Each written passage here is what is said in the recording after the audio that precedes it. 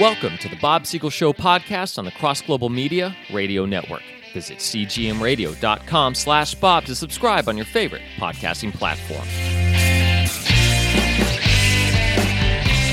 I wanted to ask you if you've seen The Sound of Freedom. And, yes, I have, and it was an excellent and harrowing movie. Everybody should see it.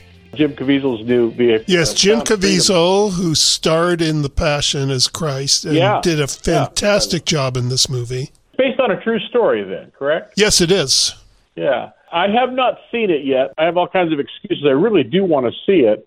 We just haven't had the right timing. And it isn't playing like some films where it's in theaters all over town playing, Well, I heard it's outdoing Indiana Jones in the box office.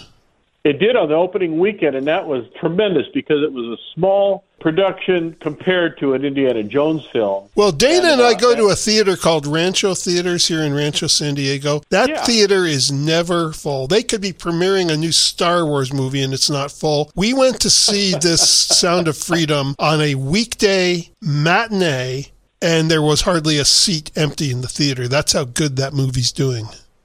Wow. Well, I'm definitely going to see it. It's a tough subject, but it's a reality. And already, leftists and people are saying, oh, it's fiction. There's nothing like that going on. Well, of course they are, because it challenges the idea of open borders. They gave some staggering statistics in that movie. In fact, at the end of the movie, Jim Caviezel came out himself just to talk to the audience. I mean, he was on film, but eliminating the fourth wall, talking to the audience. And they said there are more slaves today than back when slavery was legal, and that the biggest buyer is the United States. And a lot of that is the cartel, and a lot of that is enabled by open borders. So these open border people, they don't want to admit that slavery's going on. They're the ones that are still busting our chops over slavery 150 years ago, which was wrong, but it was a long time ago. But they won't say a word about slavery going on here or the slave labor going on in China.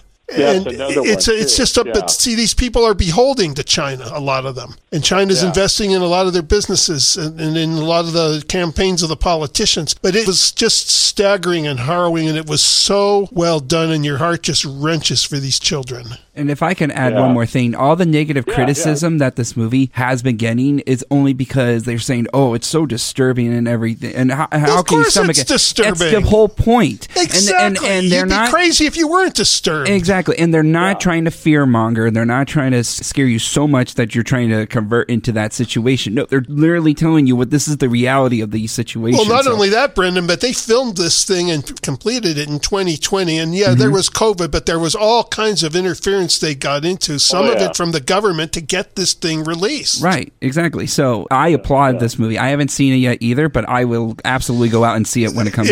I'll tell you what it is, and they say themselves they want it to be this. It's the Uncle Tom's Cabin of today. They want it to have that effect. Uncle Tom's Cabin, even though it was a novel, it turned a lot of hearts against slavery, and they're hoping this movie will be another Uncle Tom's Cabin. Everybody in the audience, please go out and see this. The Sound of Freedom. Yeah.